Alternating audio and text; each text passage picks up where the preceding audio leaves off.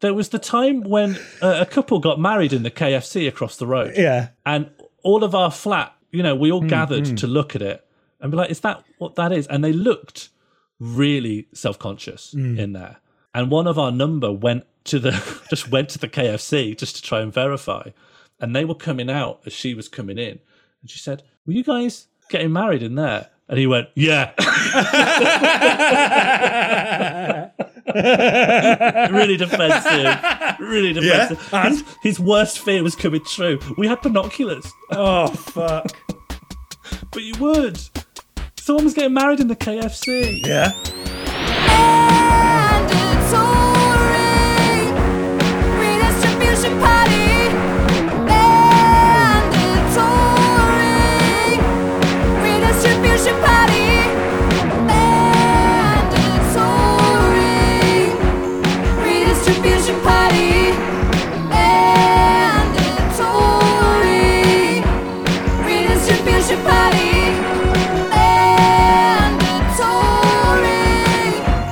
Redistribution party. Mandatory redistribution party.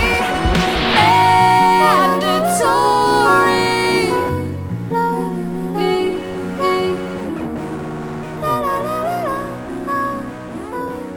redistribution party. Hello, friends, and welcome to Mandatory Redistribution Party. I'm Jack Evans. And I'm Sean Morley.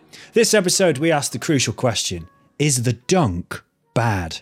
Sean, what even is a dunk? Now, a dunk is when you destroy an intellectual opponent, and you know they're destroyed because they're neither present nor part of the conversation. It comes from when a biscuit goes in tea, because the biscuit is bad. Or when a ball goes in a basket, for the same reason. Yeah, man, fuck balls. We trace the dunk's origin back to new atheism-infused teenage misanthropy of the early 2000s and try to peer into a life without it. Someone we would never dunk on is you, dear listener, whose support we recognise and appreciate. Thanks to those of you who are able to support our work at patreon.com/mandatory redistribution party, where you can find assorted bonus material. And for those who find when they open their wallet, a little moth comes out that leaves a little dotted line behind it as it flies. For you, we also accept tokens of praise on social media and glowing reviews on the iTunes. All right, Sean, get off your quad bike, mosey on down to the cellar and pull on the big chain that says, start the episode. Oh, sorry. I thought we were going down to the quarry. No, not today, no. Hang on, and where are you saying we're going? The cellar? Yeah, the cellar. Your cellar? Yeah, the Mando's cellar. To pull on a big chain that says start the episode? Yeah, it's where we keep the episodes. We've never done this before. Yeah, you've never done it, and we've had a discussion about this. It's you're going to have to start doing it. I've got to go down in this cellar. Yeah, you've got to go down. I've been doing it this whole time. Okay, here I go. That's all right. Just the cellar. Wish me luck. Yeah, get on with it. Okay. Get down there. I'll see you later. I'll see you later. Yeah, you'll see you in about 30 seconds. Go on. And we never heard from Sean Morley again. Have you played any Pokemon Go? Yeah, when it's 2016, reminded me at the time of geocaching. Yeah. But with actual no physical cache, just a Charmander or something. Geocaching promises big, but the reality of geocaching was so much more tamer than I thought it was going to be. Yeah. Because a lot of geocaching it's actually a piece of paper hidden in like a Kinder Egg style capsule, and you're like, oh well, SM was here 2021. It's like, no way. I want to find a weird bit of metal, or I just want to find a really manky old key and I wear it around my neck on a chain. I think one day I will return to Shiganshina district, enter my father's basement and learn his secrets. Or just, one day I'll get to go into the staff area of abandoned Woolworths. Oh, this would have been a meat locker. What? A meat locker in Woolworths?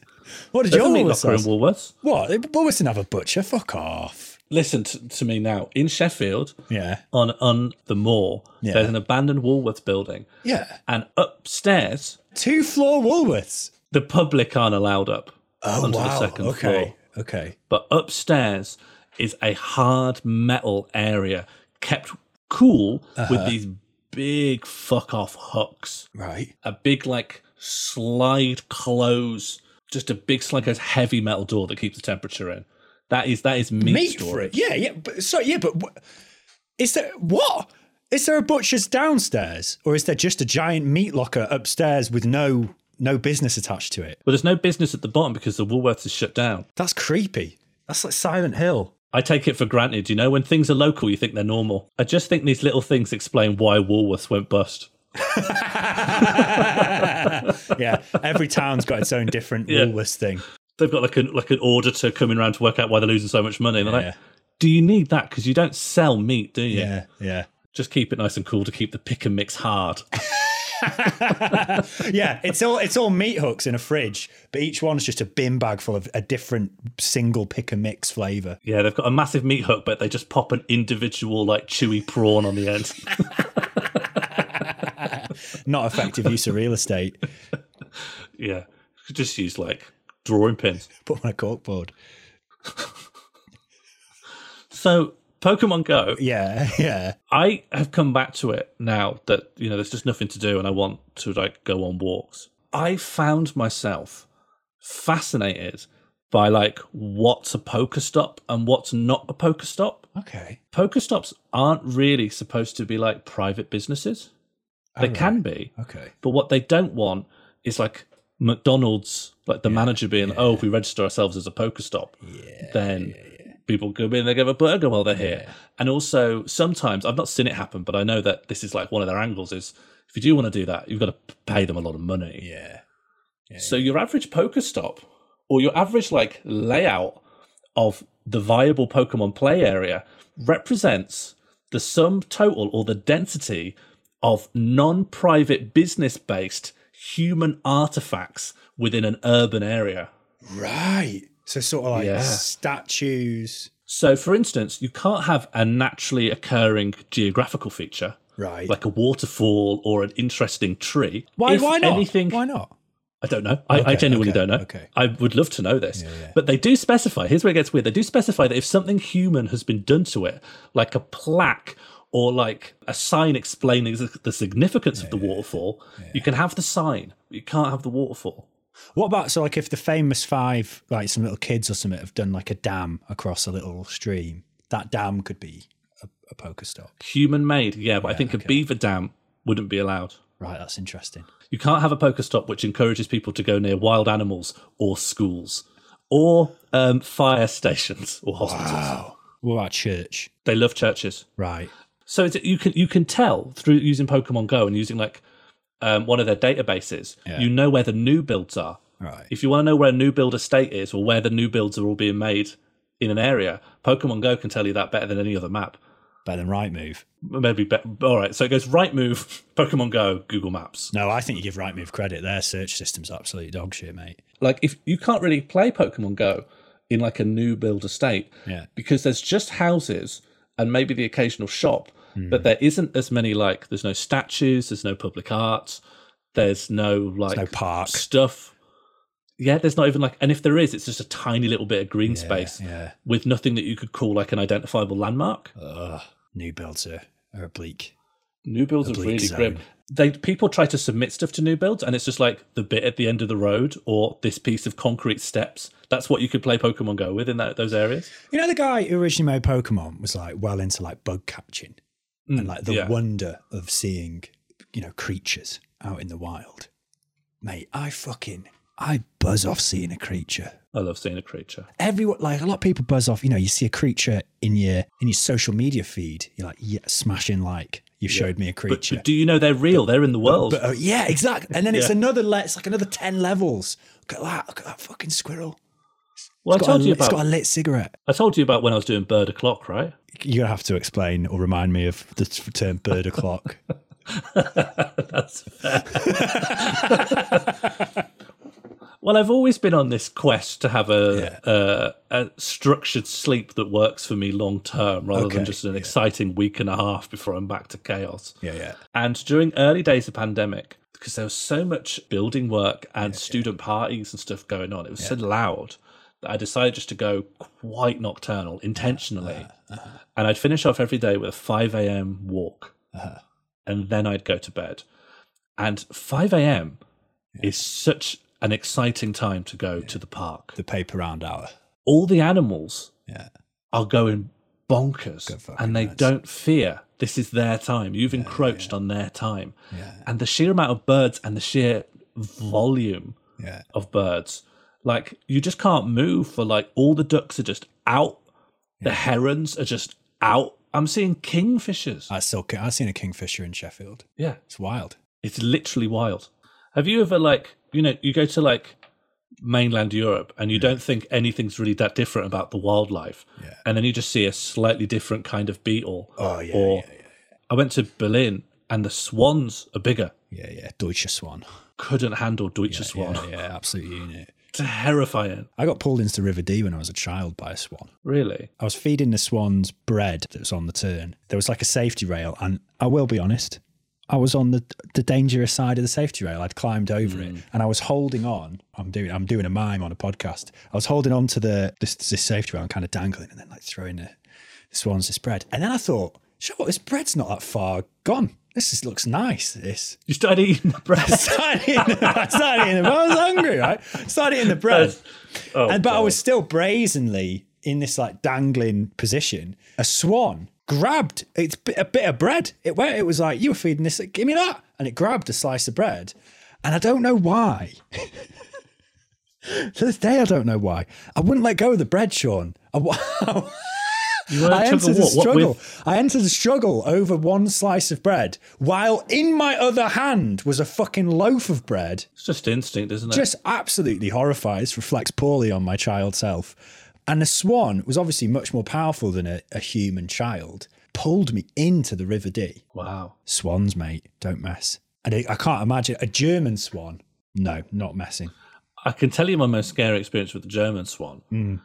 So over the last few years, I got really into swimming, but this was at the very beginning end of it, where I was not yet a strong swimmer, but I enjoyed swimming, and I was trying to develop becoming a strong swimmer. And I was in the south of Germany, and I was swimming in the Rhine. Yeah. Was it the Rhine? Yeah, I think so. That's a big lad. Rhine, great river, real clean, nice. Yeah. And I was swimming in it was kind of like a place where you'd go to swim, and they'd sort of enclosed it. Oh, cool. But the further away you'd swim away from the bank, like the more this is a river and you can't swim against it. Right. And I was going out there to like practice, but you couldn't get swept away because they built like a thing in there. Yeah. But the thing still allowed swans to just sail over it. And so I was swimming in fast moving water. I was safe, but I couldn't move myself or maneuver myself. So I was not a strong swimmer. And swans were just like sailing over my head and around my head and just looking at me. And I'm like, I can't do anything. I cannot get away from this. That's fucked. Very, very spooky. Because they move like ghosts. Anything that moves at like a single speed with no amount of like plodding, that is ghost movement. I quite like walking in a way where I barely move my upper body, so that my legs move and my torso and up. Right. And it looks like, I tried to make it look like I'm just gliding. And I quite like to do that just sort of around work whenever I'm near windows to create that hovering effect for anyone who may be looking in that direction. I've got to dip my hips quite a lot to achieve that. Are you the same? You have to like really bend your knees. Yeah. So you Not lose Monty maybe half Python a level, foot. but you got to yeah. No, for me, I lose half a foot of height if I want to be smooth. Yeah. It's hard. It's just what you got to give fun, up if you really want to. It's fun. It is fun. It's fun doing it. It's fun to imagine someone seeing it. It's fun to great. actually see it. It's fun to see it. Yeah. If I saw you doing that, I'd love it. I spent ages trying to work out how to do a comedy entrance that was perfectly smooth. And I tried so many things and I couldn't find a catch-all smooth movement. Yeah. I was thinking about strapping a child's skateboard to my feet and then having a very subtle cane to sort of push me along like a Venetian gondolier. So I'd move at this very steady rate, but I could also be very genteel, Good evening, everyone. Thank you so much as I come through the middle aisle. Yeah. But nothing ever worked in practice. Nothing was ever as smooth as it was in my head. And that's life.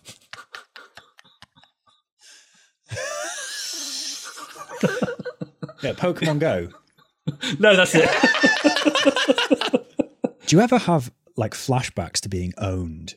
I definitely have, and I know from Twitter this is a common thing of like you're trying to get to sleep and you remember a time from your life, not that's like traumatic, not like it's the worst moment of your life and you need to go to therapy about it, but just a time when you like just did something that's quite embarrassing that you obviously can't come back from. Not necessarily that someone owned me, but that I did it and someone saw, irrespective of their reaction. It remains like a hot needle in my brain. On my like teacher training, someone came in for the General Teaching Council, which is this thing. I think it's just gone now. I think it's been fucked off.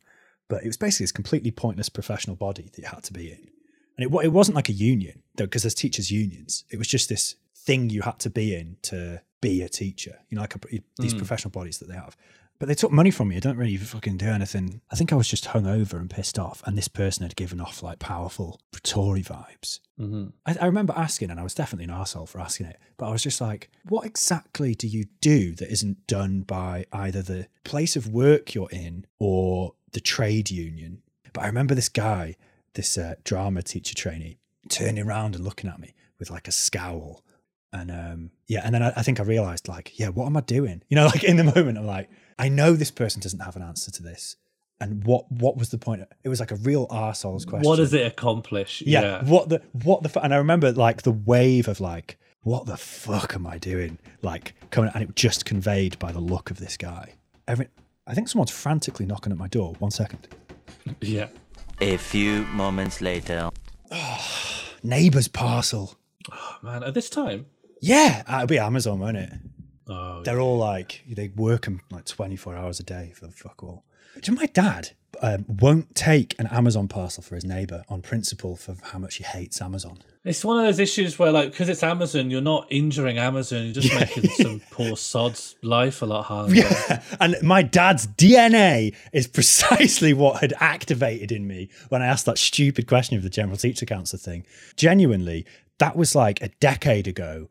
And on a weekly basis, I just have flashes of how bad I felt at that moment. Listening to you tell that story, I'm naturally trying to think, what are my own stories? But I can't remember them consciously, you know? Consciously, they will come when I'm trying to be calm. Yes. Now when I'm intentionally agitated to help the podcast sound interesting, I cannot summon my worst moments.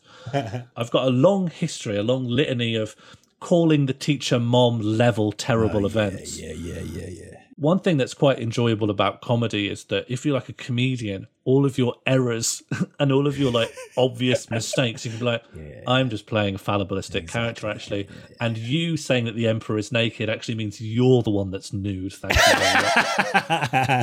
That's helped a lot through my 20s, but in my early 20s, didn't know how to play that trick. And boy, did I blunder.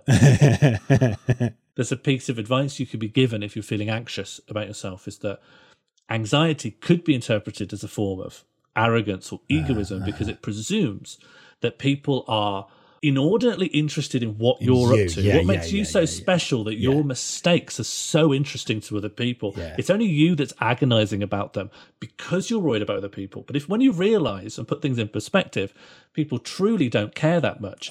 Your internal agony should diminish. But my problem with that has always been, if anyone in my eye line makes a mistake, I not only see it, I think about it for a really long time. I think about it for ages and I tell other people constantly and I would be like, you know, different points in my life, I'll be with my partner and she'll say, what are you thinking about? I'll say, there's a guy at the bus stop who just said the word shoes really loudly. Why do you think he did that? There was the time when a couple got married in the KFC across the road. Yeah. And all of our flat, you know, we all gathered to look at it and be like, is that what that is? And they looked really self-conscious in there. And one of our number went to the KFC just to try and verify. And they were coming out as she was coming in. And she said, were you guys getting married in there? And he went, yeah. Really defensive. Yeah? His worst fear was coming true. We had binoculars. Oh, fuck. But you would. Someone was getting married in the KFC. Yeah? Yeah. That's the I'm not owned response. Yeah. As I straight into a corn cob. Even the question, are you getting married in a KFC? If you're being asked that question, you fucked up. Yeah. Right. It's not the person asking the question that's attacking you. Yeah. They are just rendering reality back at you. I think it's very hard to be owned and then be like, yeah, fair. You know, like if instead of going, yeah, he went, yeah, I am. No, you can't do that on your wedding day. You can't do the dejected yeah. No, you have to double down on your wedding day. You can't be owned on your wedding day. But you can't sign I on your accept wedding that. day. I accept that. Yeah, I think the same thing about self-loathing. There's a lot of people who are aware that they've behaved poorly, but instead of course correcting and like working on it, they just stop at step one. Like, that was bad. I am bad. I'm a piece of shit. And they'll apologize.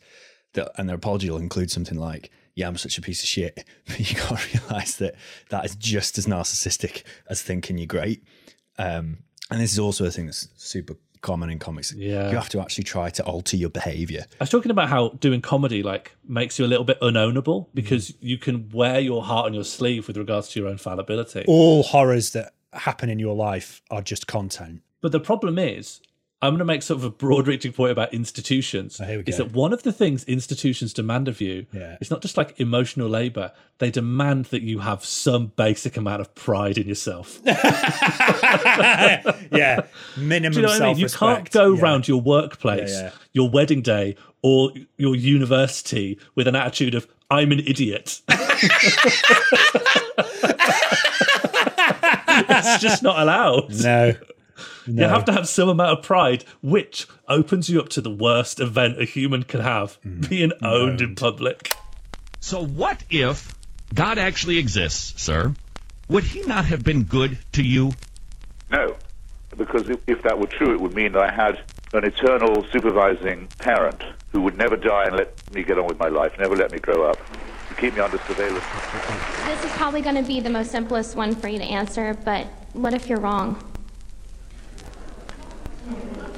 Well, what if I'm wrong? I mean, anybody could be wrong. We could all be wrong about the flying spaghetti monster and the pink unicorn and the flying teapot. I want to talk about the legacy of new atheism. Oh, wow. Okay. Bad would be my judgment. Before we talk about its remnants, I kind of want to talk about why new atheism was so goddamn huge in the first place. It was such an era.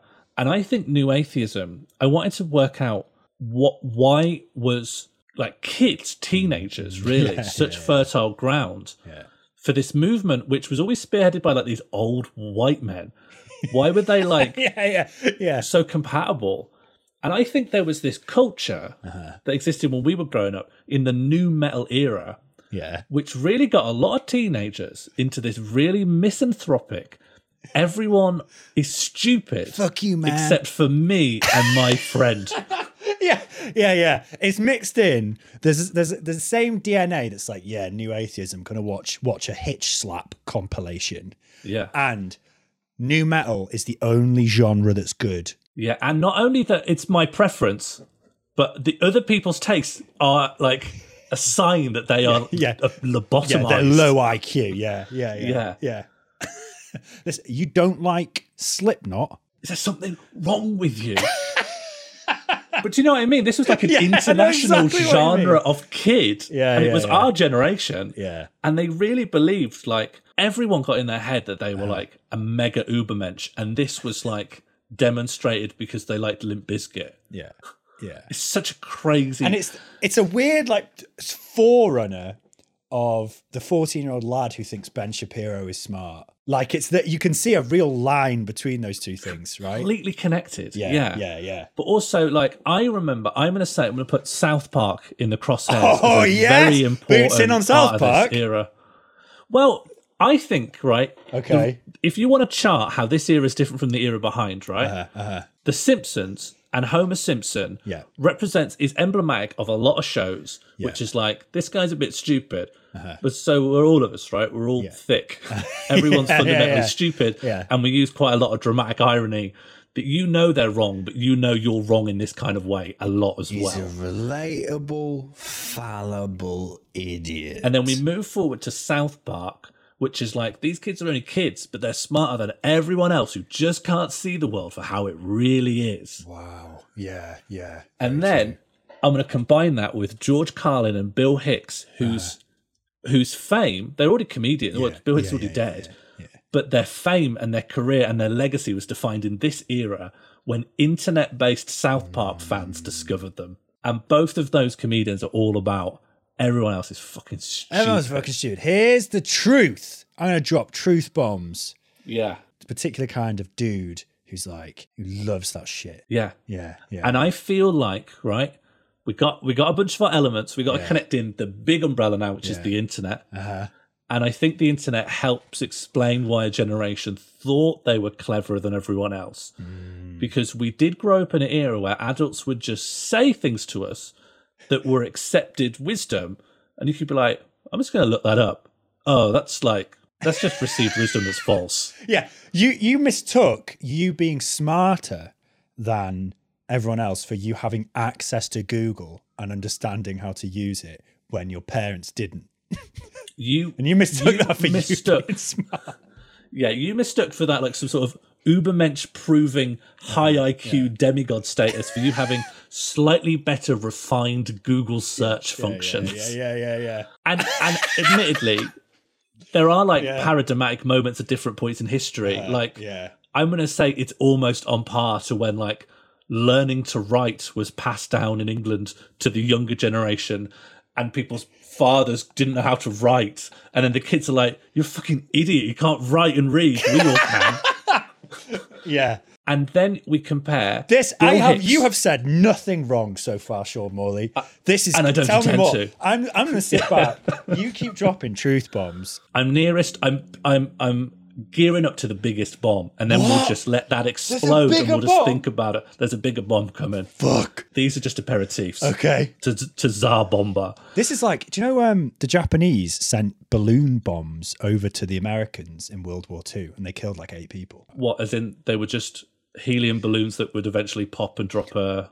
Well, they weren't. They were like a weather balloon, like a balloon that can go real high up, and they'd put a bomb on it in Japan, punt it out towards America. And which way's America? That way. Do it. And then some lad in California would just be getting his Burger King and then kaboom. They're not, I don't want to say lucky, but the geography of Japan to America is, if that lands anywhere that's not the ocean, it will be in America. It'll be America. Yeah. That kind of works. Yeah. If you do that anywhere else in Europe, you're like, I've started an additional war with a country just due to a cross draft. Yeah. We're now at war with Liechtenstein. It's like everyone always knows don't use a Zeppelin because the wind will blow it in a bad way. Yeah. But that is the small version of that. Don't use a tiny balloon bomb. Yeah, sorry, I've derailed. But I feel like I've been Japanese balloon bombed. And Tsar Bomba's coming. That's what you were getting at. I wonder why that was. Yeah. Sorry, that's there's very good now. Reasons why there's no famous hot air balloon based war. Yet. I really feel like if you could popularize it back, war would just become stickier. War would become just less appealing. Can't have all the drones when there's all the middle classes are just out ballooning. Right. So where am I? We got Bill Hicks, we got George Carlin, all of their clips get uploaded to the internet, shared around pre-YouTube. People are loving it, right? And this kind of rhetoric that they're using, combined with New Atheism, tells the earliest video content creators how to make impactful, shouty content that makes the South Park generation feel incredibly good and share it on. Yeah. And so what I want to say is, New Atheism, it gets credited at forming the alt-right because a lot of those creators went on to go and make anti-SJW, anti-feminist videos using the same techniques. But I think the more important legacy of New Atheism is the dunk. Yeah. But also the very nature of the dunk as an all-consuming part of our discourse that is admittedly done by all actors in it. Oh, everyone does. The quote tweet dunk. Everyone loves the dunk. Yeah. And it's the New Atheists. Oh my God. The origin of the dunk. I'm trying to think of a pre-dunk, an earlier dunk. Well, let me say something, because I've got a bit prepared for this pre-dunk example. Okay. Because I think the temptation is to go back and look at all stuff like in the Royal Society or European academia of people going, I've read your paper, I've read your treatise, I'm writing another treatise to everyone that we know to say that your ideas are nothing more than poppycock and you should be thrown out of the society, you should be thrown out on your mutton chops post-haste. But I think that's different to a dunk because What was happening there was a dispute within a community that is communicated within that community. And I want to define a dunk as someone who is not part of a community, who's not part of the SJWs, who's not part of the theist community, not part of the feminist discourse, going in, observing some of it, taking a lot of it out of context, bringing it to another group and turning that into an entertainment-based criticism to gratify them. That's the dunk. And it relies, no matter who's doing it, it relies on glib decontextualization. No matter who's doing it, for what purposes, you cannot do a dunk if it's a long read. There's no long read dunk. Yeah, it's fast food content. Easily consumable, easily accessible. All the information you need for the dunk is within the dunk, and it's not good for you. A good element of the dunk is you don't need to check out the original source material. I'll summarize what it says. And then I'll attack that. Yeah. And the thing is, I don't see a way out of the dunk paradigm. I do the dunk. I see the dunk. I like the dunk. I eat the dunk. This dunk exists in the pantheon of this podcast. Yeah, I'm on a big dunk diet. But I worry that in attacking the dunk, I feel like I'm coming across as like, if we just had more good faith debate, it would do fucking anything. But that's not what I'm getting. You're not attacking the dunk. You're describing the dunk. You're explaining the dunk. You're saying the dunk comes from this. You're saying this is the DNA of the dunk. I'm outlining the dunk so I can implicitly ask the question, is the dunk good? I think there can be good dunk and bad dunk. I want to hear more. Problems with the dunk. Problem number 1, inadvertently spreading or popularizing the intended dunk target. For example, quote to tweet dunking a far-right person who's grifting and requires dunk to survive. I think that's one problem. Problem number 2 of bad dunk. Like you say, decontextualizing things. Sometimes that can be effective because the flip side of that is people going, well, you're not understanding what Jordan Peterson said here because you need to watch this 6-hour video where he says you need to have the 10 exact same, the sample, the test tube sample of diarrhea that I've shown you here, you actually have to drink 7 litres of it to know that you're drinking diarrhea. And I want to articulate, just build upon that criticism. I think the incentive of dunks as entertainment, and dunks are entertainment. Dunks are entertainment. They're not activism or something like that. And you can do both. Sometimes people need to have a good time. Yeah. Having a dunk is the same as a chocky bicky for me. Who's calling for the abolition? You say like I'm calling for the abolition. I'm not saying, I'm not talking to you, buddy. I'm in the hypothetical zone. I'm arguing with the air. I'm not arguing with you, my friend. Arguing with the air is not here to defend themselves. Sounds like a dunk to me. The air's here. It would attack if it felt threatened. Yeah. No one's stopping me from doing this, therefore it must be moral.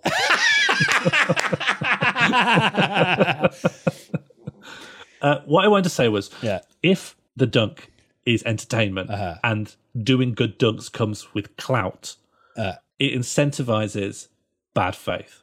I think the bad dunk is the bad faith dunk, but I think you can also do the good faith dunk. I like to believe I've done a few good faith dunks in my time. Yeah. But I think I'm worried about incentive structures. You're worried because if it's down to the individual to do the good dunks against a massive incentive structure, we're talking about good capitalists here, right? If you're incentivized just to do dunks at any cost, you're not always going to do the good dunks, are you? Yeah. The good dunk is a possibility, but an anomaly. The form incentivizes the bad dunk. Yeah. Okay. Yeah, the incentives for good dunks come from other parts of morality coming to bear on a dunker, because the dunk system itself never tells you to do a good dunk. It just demands dunk churn. What makes a dunk a successful dunk? Why would a dunk blow up? I think hypocrisy, unnoticed hypocrisy of the donkey. Yeah, this you. This you is the most powerful dunk, in my opinion. I love seeing someone who is like, the only way to win is through the Labour Party, and you really can't be creating this division now. And then you just search Corbyn in that person's tweets, and then you will find them saying they will never vote Labour again and are forced to vote the Lib Dems in 2017 and 19. It's powerful. It achieves nothing other than a 2.5 second tsunami of dopamine flooding across your brain. I want to extend that to a general principle that a good dunk keeps the author out of it quite a lot, and you just contrast information that exists in the world. Your only artistic vision isn't just in like cutting different bits of images and footage together to be like, just imagine these two things in contrast. I've not given you an essay. I've just shown you two things. I'm trying to think of the pinnacle dunk of recent times, and I think it is probably H. Bomber Guy's dunk on Ben Shapiro in that climate change thing when he hammers / axes through part of his set. Argument that all of the water levels around the world rise by let's say 5 feet over the next 100 years, say 10 feet by the next 100 years, and it puts all the low-lying areas on the coast underwater, right? Which let's say all of that happens. You think that people aren't going to just sell their homes and move?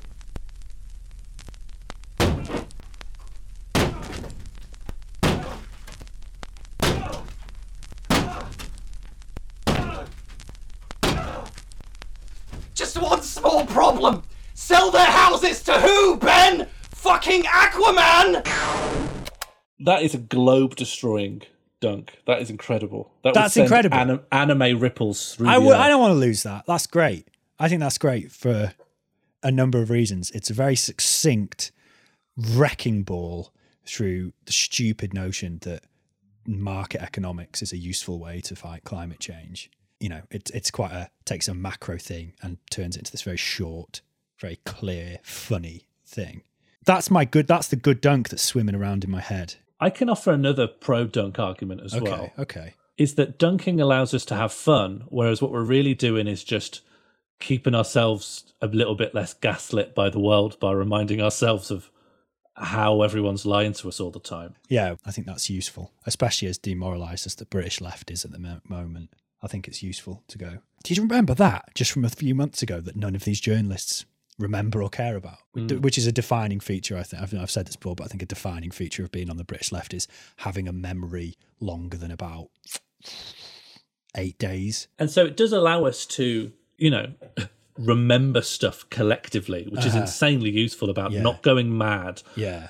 And I think they defeat you completely when you go mad or just give up, and as long as you're making jokes, that's still good. My conclusion I'm kind of drawn to initially, like my initial response here, is that there's good and bad dunks, and the main defense of the good dunk is it's like a leisure activity, an indulgence that gives this brief sense of satisfaction. Is there any more value in the dunk than that? Is that as far as the dunk can go? It's one of the few things that the left can do that's actually like fun and not dry. Yeah. But I do think the confines of the dunk as our only joke is showing its limits. It's showing its limits in 2021, I think. No, there's the other joke. Hit me with it. The left's other joke. The main joke is you dunk on a thing and you go, this you. And then the other joke is, I think the tweet was it more women guards or something at Guantanamo. Yeah. More Muslim women guards. Good point for that individual tweet. I see the point they're making, but at the same time, like maybe we don't want as an end goal of everything more gay Navy SEALs or something. But yeah. That is better. That I've seen so many permutations of that joke. It's the left's version of the one joke, the attack helicopter transphobic joke. Yeah. It's the left's version of that, where it's just everywhere. And it's like, is anyone looking at that and laughing? And it kind of shows like... But that's not a dunk. That's another thing. It is a dunk. Another conversation. Yeah, kind of. Yeah, kind of. It's a dunk, and it just is a little bit nuanced because it's a dunk. I think that's also showing up the limits of the limit. It's a good example of the limit of a dunk, perhaps. Yeah. Because what you want to do to make that point, you just need to make it a lot longer by saying, the complete fetishization of representation, as though representation alone represents liberation, is a liberal obsession. And you cannot have just a diverse sector of oppressors because someone's got to be not liberated if they're having a fucking bomb dropped on their wedding. So let's keep thinking about what it means to be free. You can't make that. You cannot make that into a GIF. Exactly. What are we saying? We're saying, is there anything good about the... Is the dunk good? Ultimately... Is there anything... But is there anything to it beyond... Is there anything good about the dunk beyond a brief sensation of shared experience and not going nuts? Well, in that it contrasts against sincere long reads, and sincere long reads are good. I love them, and that really is too long. They're often too long, and they require intellectual effort that a dunk doesn't require. Yeah. And I think another defining feature on the left is not only having a memory, but being incredibly tired. Incredibly tired. Up here, tired up here. Like Our up muscles, in the they soul. still work. Yeah. Yeah. We've become hollowed. It is interesting, actually, how you mentioned H Bomber Guy, but like bread tubers and left YouTubers. Oh, fucking don't say bread tube. Forbidden word on Mando's. Jesus. Just because it's so stupid that they've named themselves after Fucking Kropotkin, and they're all just liberals or social democrat. What the fuck, man? What the fuck? I only started watching them recently, and I was so thrown that not only are they all liberals, but there's only an iota of remotely political content in there, and everything else is just media criticism. Media criticism can, of course, be political, and liberals can make good content. I think just when you're on our end of the political spectrum, you hear breadtube from the outside, and you're like, okay, let's sit down. Yeah. I'm like, oh yeah, Dumbo's a bad film. Yeah, I guess it is. Yeah. That was a dunk, Sean.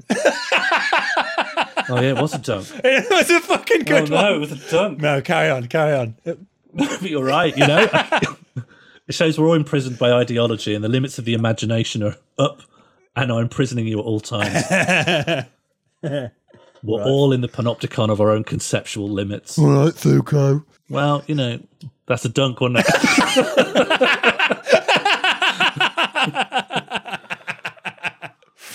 No, carry on. Well, my point is that the vocabulary of how to do entertaining criticism hasn't fundamentally moved on since snippets of Dawkins lectures and Bill Hicks and George Carlin clips in the early 2000s.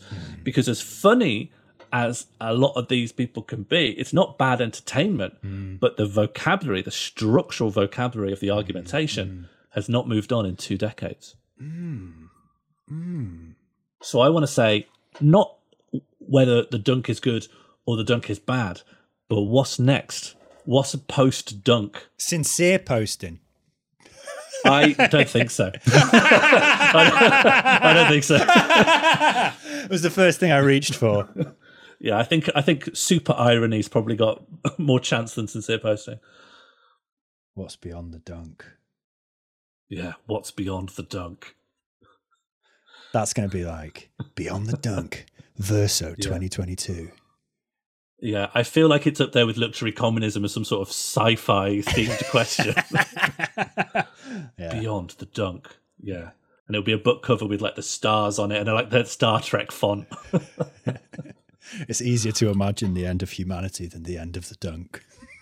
It's getting that way. It's getting that way. Would you be with that? Would you lose the dunk?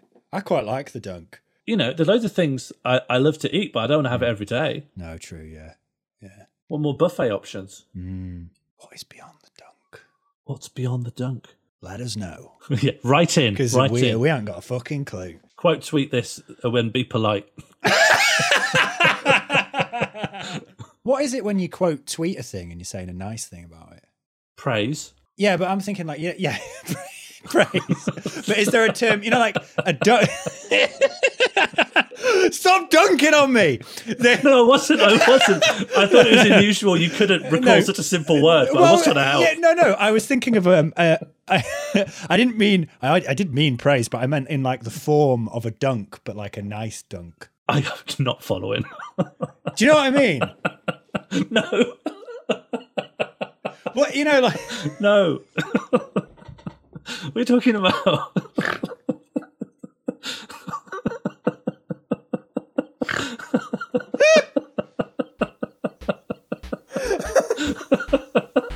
I don't know.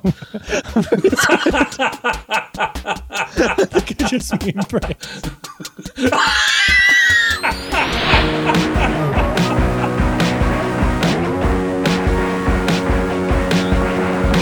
Mandatory Redistribution Party was created and produced by Sean Morley and Jack Evans. Our title theme was created by Ella Jean.